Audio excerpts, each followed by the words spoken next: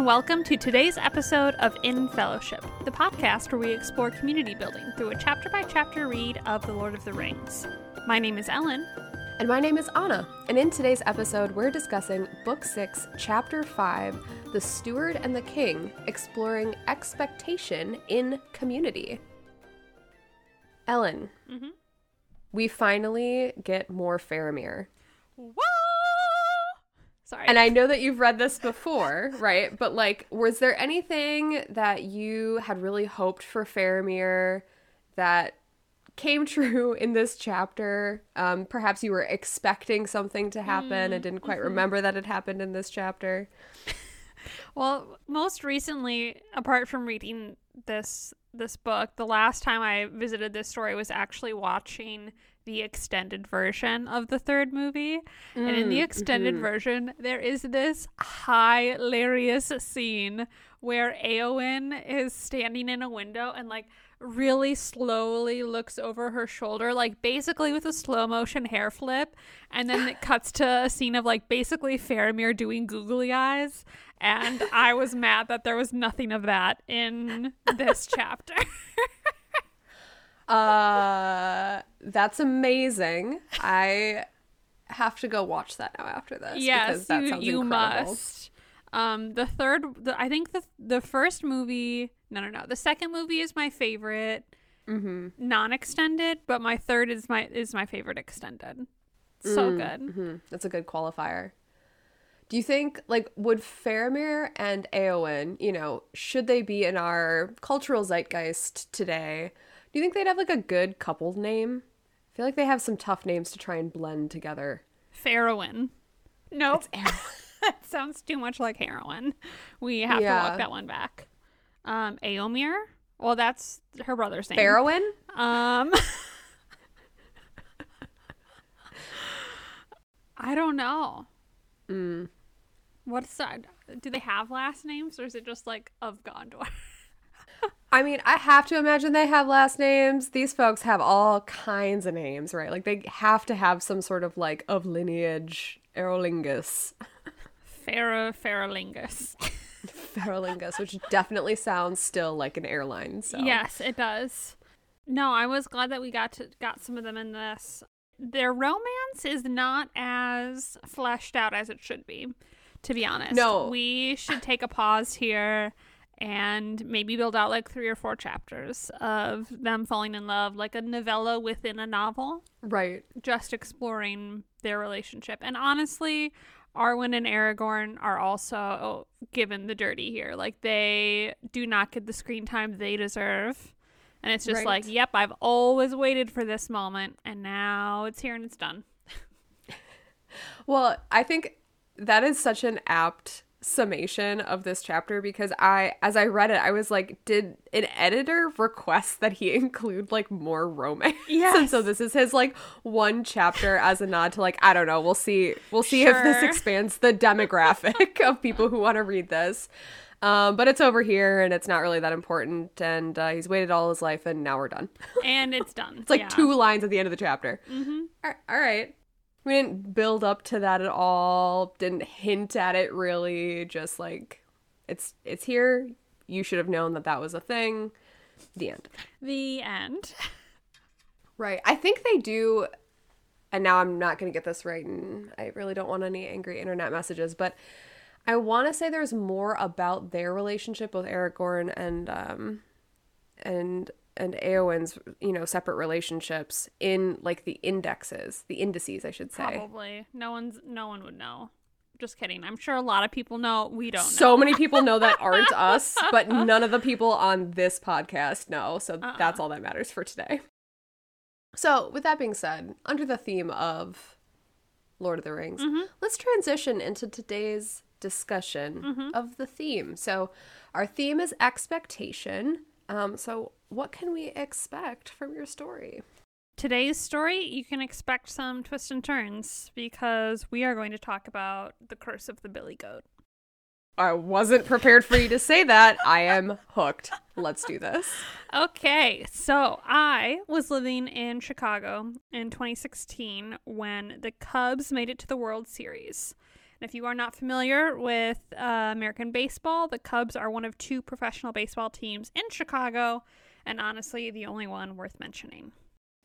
So, now this was a huge deal for the Cubs to make it to the World Series, because the last time they had made it that far was in 1945, and they hadn't won since 1908, which was the longest championship drought in MLB history. So during that 1945 World Series, this man named William Cianis, who was the owner of the Billy Goat Tavern, which is still standing, you can go visit it today, they have great cheeseburgers. The owner of the Billy Goat Tavern goes to the World Series and tries to bring his Billy Goat into the stadium. Now, there's a couple of different ways which people say this went down, but the most common way I've heard it is that the goat was being a bit disruptive. And some fans complained about the goat being in the stadium with them. And William was asked to leave with his goat. And he put a curse on the Cubs and said something to the effect of, "The Cubs are not going to win anymore. You have disrespected my goat." And so that is the curse that's hanging over everyone's head when, back in 2016, by Game 4 of the World Series, the Cubs were down 3-1. The series is only a best of 7, so the other team, Cleveland, only needed to win one more game to win the World Series, and thus the curse would be perpetuated.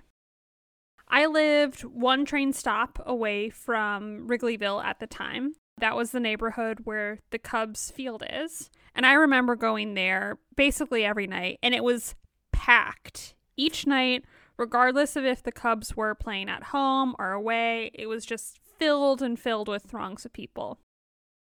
So by Game 4, again, we're down 3-1, the mood of the crowd was definitely subdued, since most people were expecting that we would lose again.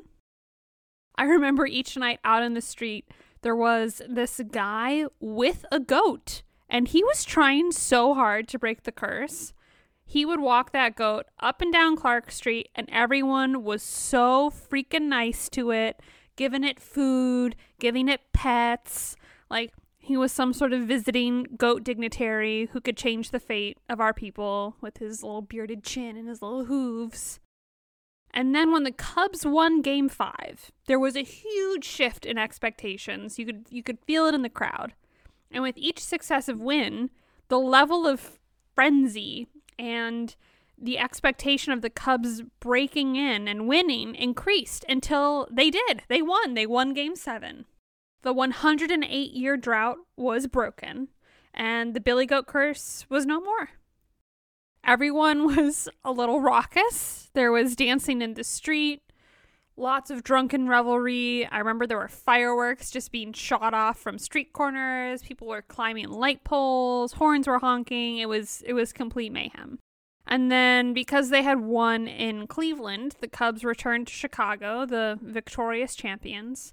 And the city of Chicago had the largest gathering of people ever in the Western Hemisphere. It was about 5 million people showed up to celebrate this victory parade. So the city had been lying in wait and really fearing the worst and expecting the worst, only to have a complete mood shift to everyone expecting this huge celebration and party. And that arc really reminded me of what we saw in today's chapter. That was the most sports-filled story you could have told, and I was really not prepared for that. It's the only sports story I can tell. I am currently watching The Last Dance, so one day I will also be able to tell that one. But because I was there and everyone was talking about the Cubs so excessively, they were like, yeah, and William blah, blah, blah from the Billy Goat Tavern, he was there at the World Series in 1945, and he put the curse down, and that made them lose. Mm-hmm. Also, a fun fact. Sorry, one more fun fact. It was like the 45th anniversary of William's death is the day that the curse broke. So,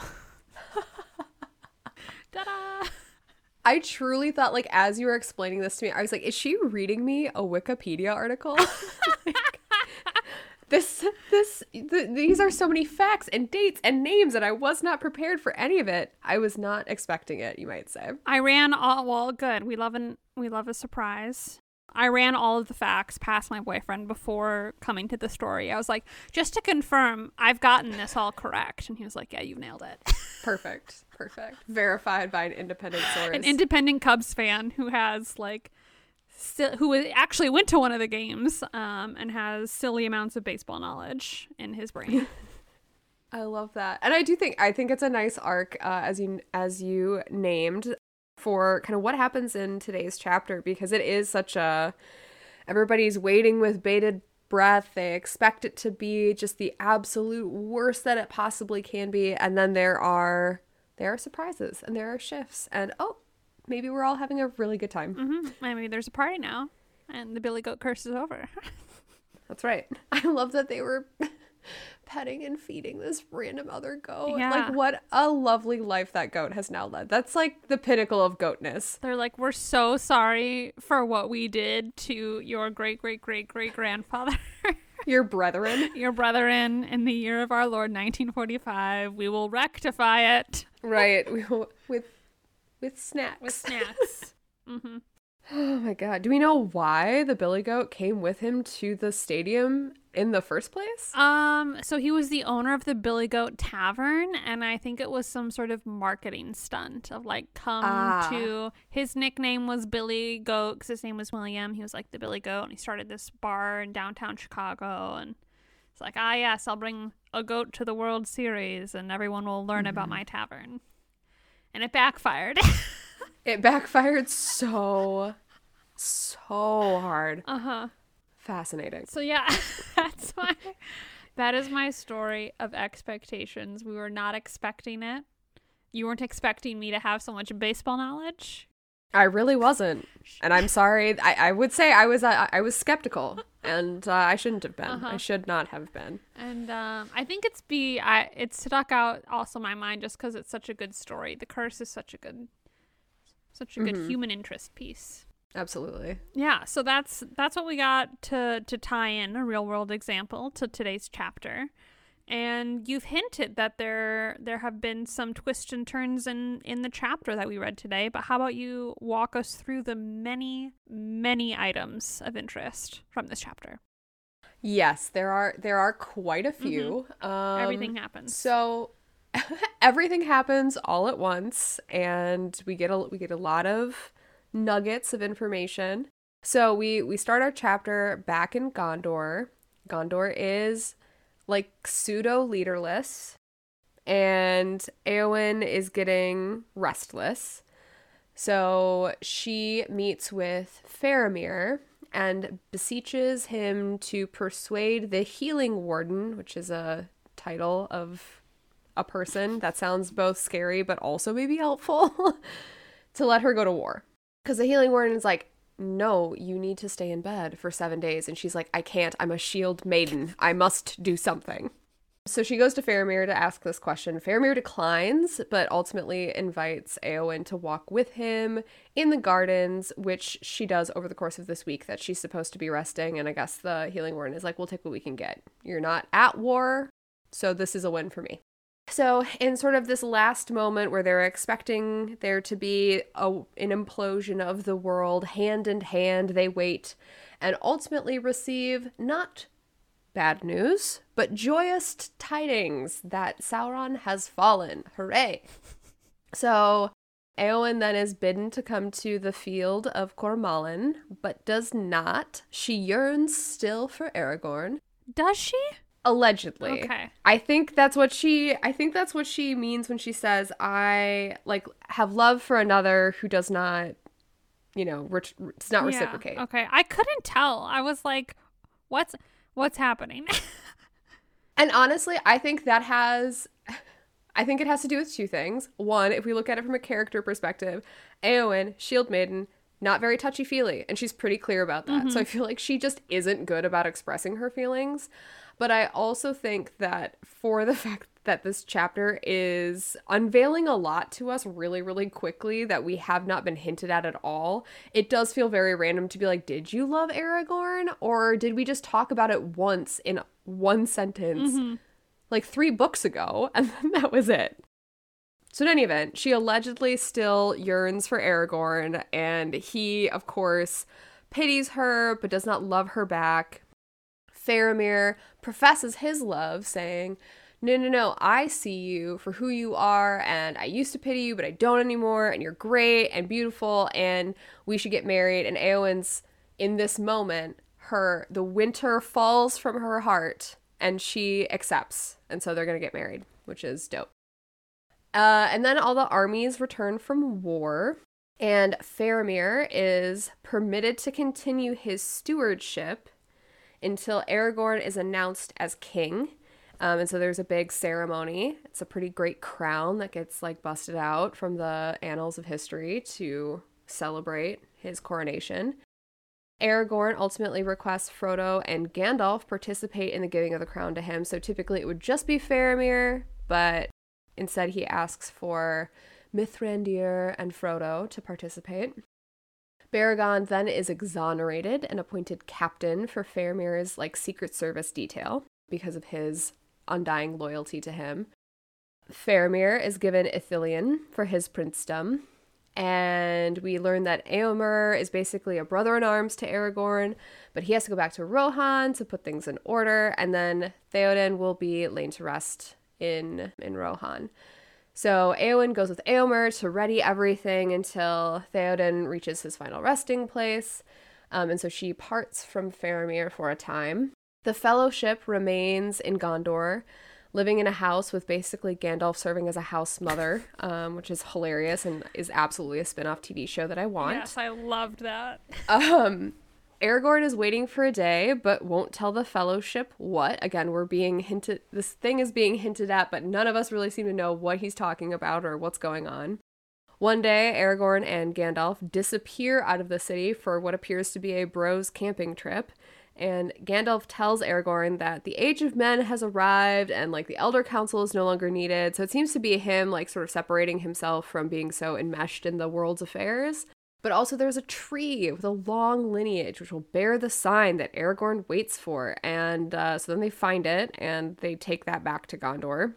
Then the tree blossoms and basically a who's who of Middle-earth elves arrive in the city, including Galadriel and Glorfindel and Celeborn and Elrond and his daughter Arwen. And then Arwen and Aragorn wed, because this is apparently what Aragorn has been waiting for, and the chapter ends. How funny also was the scene of Gandalf and Aragorn trying to find this tree. Oh my god, hilarious. They're standing like 6 feet away from it, and Aragorn's like, I'm never going to be able to find the tree. And Gandalf's like, look to the dark places. And he turns around and he's like, oh, the tree! I found it! And you're like, Aragorn, you didn't find anything. What are you talking about? Gandalf walked you up here and was like, maybe you should turn around. This is how my dog Odin and I, when he can't find his ball in the backyard, until I just increase my proximity to it until he finds it himself, but I'm standing next to it. So, like, oh my gosh, Did you see that there's a tennis ball over here? You are so smart. How did you find this? You are definitely a descendant of wolves. Oh, good job. Same energy in the scene with Gandalf and Aragorn. Yeah, he was like, yeah, I'm definitely done, Age of Men. But maybe just this one last medal. This one last medal where I go, hey, look over there. Oh my god, look at that tree I've been looking for. It's a sign. Yeah. How did it get here? How did I get here? I just imagine Gandalf like sighing kind of quietly to himself while rubbing his eyebrows. Like, it's like, this is the best of men. This is the best we have. Cool. Cool. Can I go across the sea to the land of eternal rest? Because I'm tired. Yes, Andy's tired. We need a break. But yeah, they did. They found the tree. So good job. Good job, everybody. Right. So as I understand it, there's some sort of course, like lineage, so-and-so begets so-and-so begets so-and-so for this tree. And it has to do with Gondor, and like obviously the White Tree of Aragorn's like shield deal, and so then they have to like remove the charred old dead tree they are pruning in this garden and then place in the new one, and then an undetermined amount of time passes, but it blossoms, and then oh look, Arwen comes. How does she know that the tree has blossomed? I have so many questions. Magic.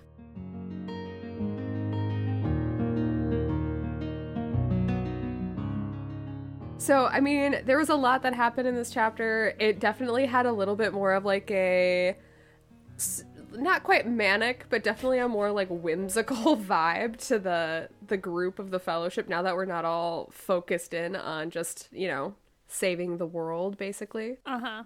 But given that, I'd love to know where you found examples of today's theme among all of these different moving parts. So many examples.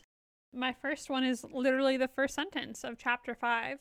Quote, "Over the city of Gondor, doubt and great dread had hung." And I think that is similar to the city of Chicago in, you know, after game 4. We're expecting the worst. There is doubt, there is dread. We're not feeling good about where we're at. And then it does go on to list like why we're not feeling good. Like, the Lord who had ruled us is dead and burned. King of Rohan is dead. The king that had come back, he actually just left. So, SOS. And then my next page, or my next example, is on both pages 256 and 257. And this is when Faramir and Éowyn are starting to meet and chat with each other. Whoa! And the quote from Faramir to Éowyn is, quote, "You and I, we must endure with patience the hour of waiting." And then she keeps going and is like, "No, I don't really want to wait. I can't see east in my window."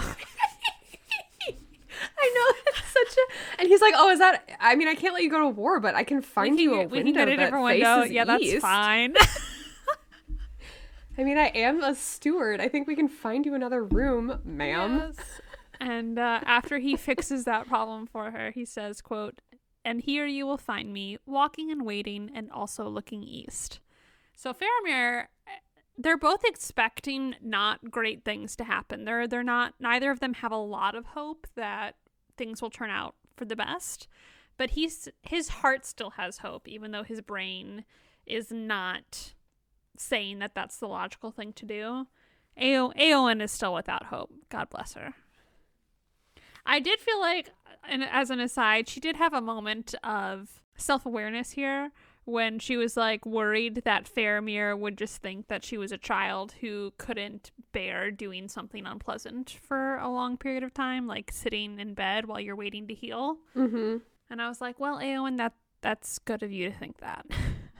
Have some self-awareness. That may be a very accurate assessment of your current situation. Just chill out for a second. So yes, that's where we're at. And then a few pages further, we are still with Éowyn and Faramir. On page 259. When he's like trying to make some overtures and she is not really having it. And it says like, "Let us not speak at all." It's like, girl. But then she goes on to say, quote, "I stand upon some dreadful brink, and it is utterly dark in the abyss before my feet. But whether there is any light behind me, I cannot tell, for I cannot turn yet. I wait for some stroke of doom." And Faramir says, "Yes, we wait for the stroke of doom." And they said no more. Said no more. So he is really, I don't know, I feel like in a lot of relationships there's like the upbeat person who's trying to be like, "No, we got this." And maybe that, you know, it changes depending on the season. But in this season, Faramir is definitely the upbeat half of this partnership, trying to lift up Éowyn a little bit. Which I think is positively hilarious, because when we first meet Faramir, he's such a like art house poet, Yes. like brooding soul, kind of intellectual, dark academia, all of the things, Yes. right? Like he wants to listen to the rain pitter patter on his windows as he has tea. And now only dark navy turtlenecks. Only dark navy turtlenecks and like a lot of tweed. And then sweet baby Eowyn comes into his life and she was like, let me one up you on all of those energies. I am moodier. We are gonna walk in this garden moodier. together. So it's like I have to, so when we had first talked about Faramir, right, we were like casting our high school movie version, if you recall, and I have this image in my head of like Eowyn coming in. She's the transfer student. She comes in like a little bit goth. Everything slows down. Faramir hears some sort of like My Chemical Romance song in the background. She can't believe that her parents made her move midway through her senior year.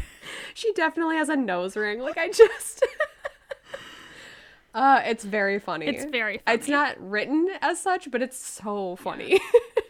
And like, come on, Tolkien. He could write this better. He's good at this. I do feel like he sort of just half-heartedly threw this in. I'm like, yeah, let's give him a romance. Right, but not in any kind of like material way, just in a kind of we're wrapping up loose ends kind of way.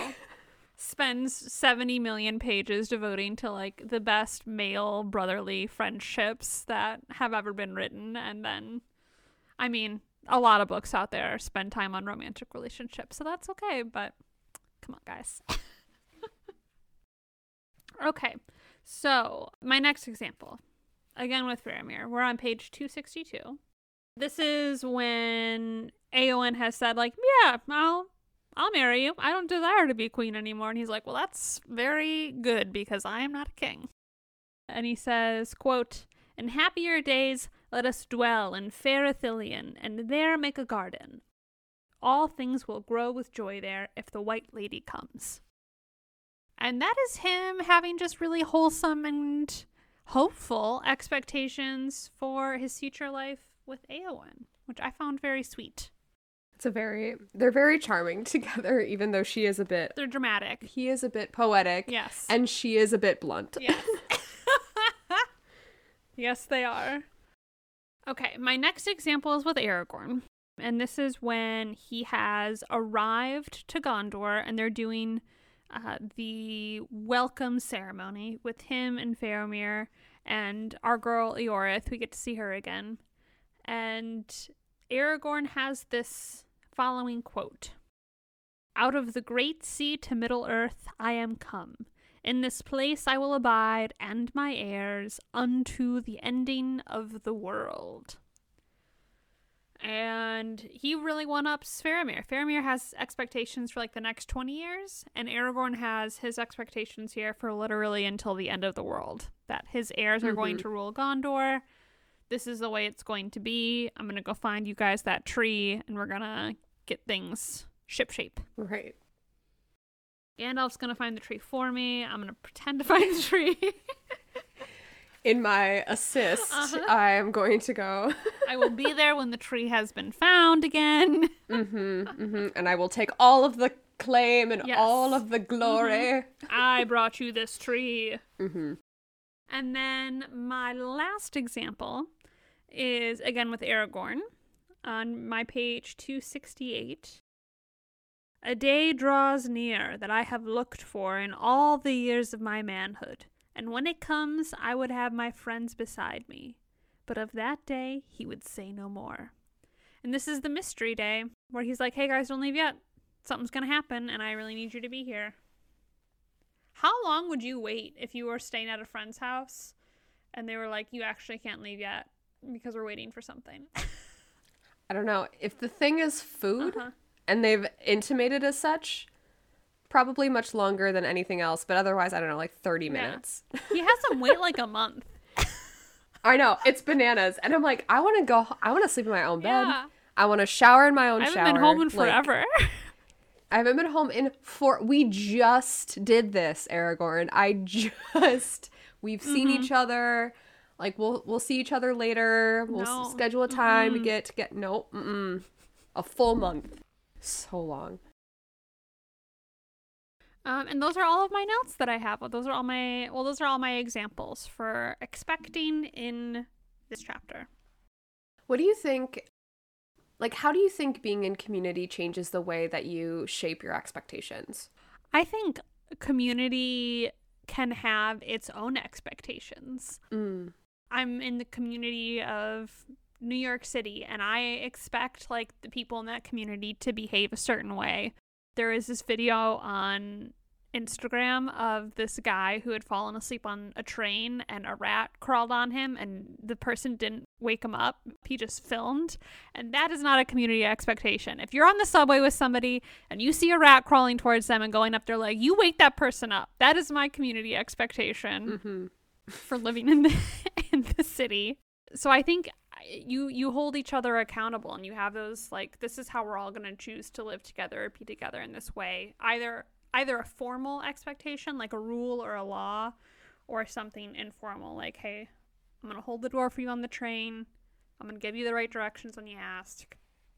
I'm going to wake you up if there's a rat on your knee. I think those are called, like, social mores, right? Where they're kind of, like, not codified by law, but more so are the acceptable practices, right, of interacting in your community, and how how it might reflect what the values of the community are. Yes, these are established good behaviors. Right. And we get some of those in this chapter. Yeah, and I think it's interesting too to think about what expectations each individual kind of holds, and that there is, like, support and care and camaraderie both when the expectations are positive and when the expectations are negative, but the way that shows up looks very, very different. And I think that's a really lovely aspect of community as well, is basically the expectation shapes the way that you interact with your community or what you need from your community. And in this space, right, we're seeing a very responsive group of individuals to be like, all right, we all think that everything's going to be terrible. And so between Éowyn and Faramir, they have this nice, like, they're talking a little bit, but sometimes it's just quiet, as they're waiting for these end of times. They're holding hands, but they don't really realize that they're holding hands because they just need that, like, level of touch or support. And then, that whole dynamic is eradicated when everything turns out to be great, right? We've done all of the best things that we could possibly do. And so now our relationship looks very different. Now our community looks very different. But in both, right, the community is kind of helping us shape what we can expect from one another and what that looks like. Yeah, now that we know that there is a future, we're going to clean up the city, and we're going to bring people into the city to have this big party and celebration and coronation. And maybe a double wedding. Who knows? Maybe a double wedding. Shall we transition to our talking with Tolkien? Yes, let's. Okay. So this is my favorite part of the podcast, where we bring our favorite quotes, our notable quotes from the chapter. Anna, how about you kick us off? Will do. We already talked about one that I truly found to be hilarious, like laughed out loud, and that's Aragorn finding, and that's in air quotes, the tree. Just a very funny moment. And then another funny moment is my first page of the chapter, page 291. And Éowyn is just being absurdly dramatic, as we know her to be. And I just really liked this quote to the warden of the Houses of Healing. "Sir," she said, "I am in great unrest, and I cannot lie longer in sloth." You were, like, stabbed by a very evil man. You can wait. You can rest. It's going to be okay. Also, the guy reading this chapter pronounced it sloth. Yes. And I was like, is that the British pronunciation? Because I've literally never... Okay. It is, yes. I've never heard anyone say it that way before. To lie in sloth. To lie in sloth. Mm-hmm. Okay, you're having a few days nap. Yeah, it's 7 days after you were, like, literally riding across Middle Earth, carrying a sweet baby Mary with you, like fighting in a battle. I know you're a shield maiden. You're going to be fine. Good old Eowyn. I love her so much, but she is a bit absurd. And then on page 303, I liked the writing, the description of the crown that Faramir busts out. But I also really thought it sort of starts on a funny note too, and I don't think that was the intention. So the full quote is this: "It was shaped like the helms of the guards of the citadel, save that it was loftier, and it was all white, and the wings at either side were wrought of pearl and silver in the likeness of the wings of a seabird. For it was the emblem of the kings who came over the sea, and 7 gems of adamant were set in the circlet, and upon its summit was set a single jewel, the light of which went up like a flame." So obviously, this is some dope headpiece that they're talking about. But I thought it was hilarious that it starts with, "It was shaped like the helms of the guards of the citadel, save that it was loftier." So it was like a helmet, but cooler. Cool. It's a fancier, better helmet. Yeah, it was like a bougier helmet. Like, oh, okay. Thank you. And taller. That also probably means like literally loftier. Right. It was, we needed to raise the doors. We had to do this all outside because we could not fit it through the door frames. So those were my quotes. They were a bit sillier than our usual quotes. What did you find?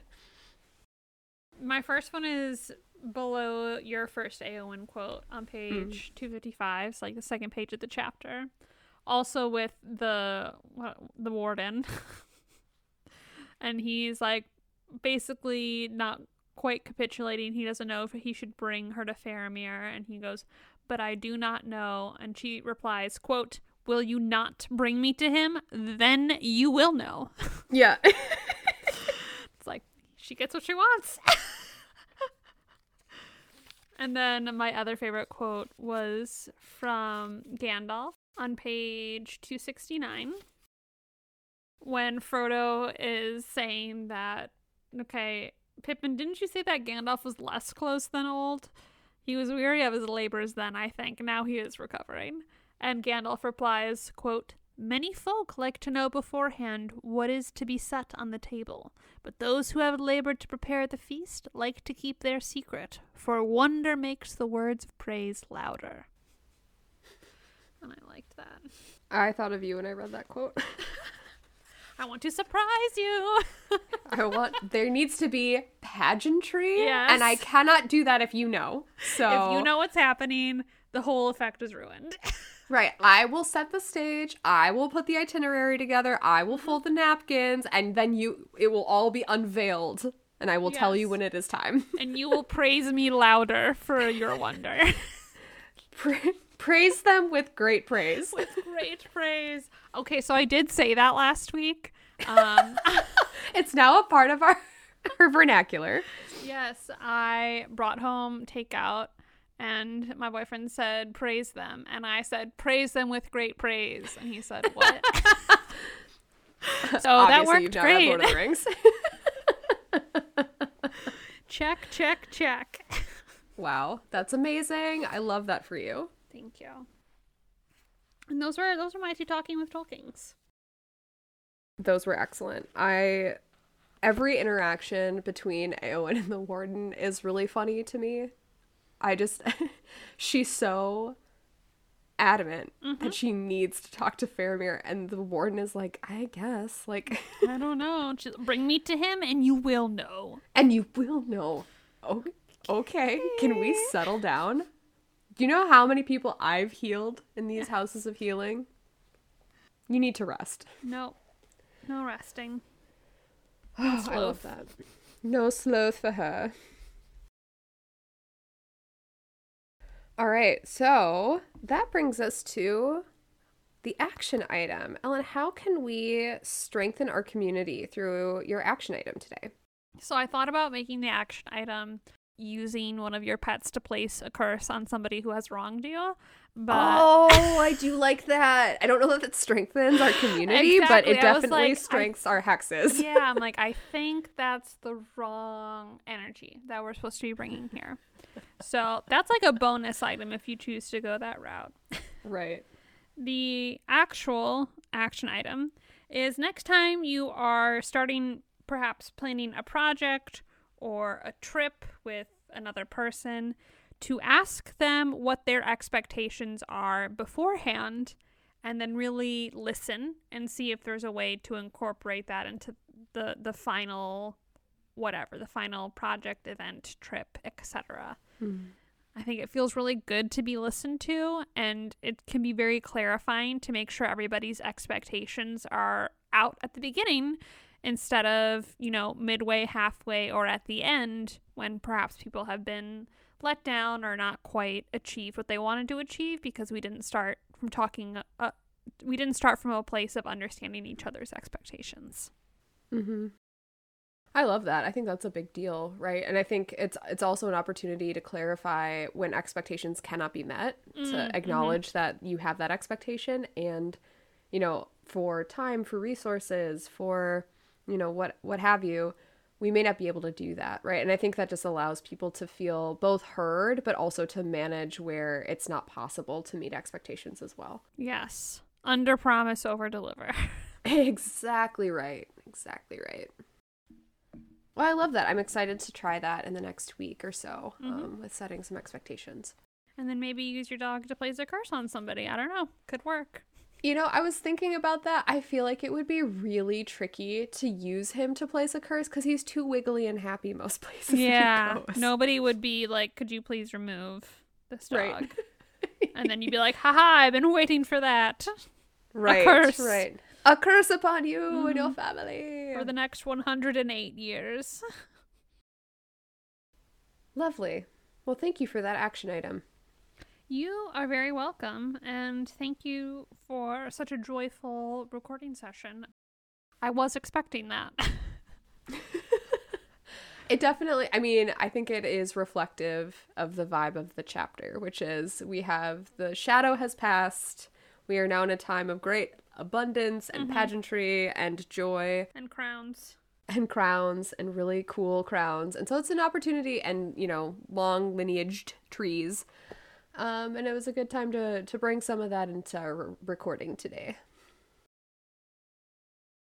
Today's podcast was brought to you by Easter Egg Hunts with Gandalf. He'll show you where he hid them.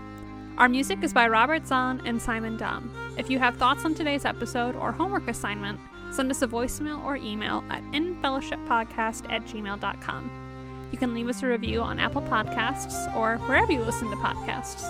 Remember to take care of your community, stay hydrated, and thank you for joining us today in fellowship.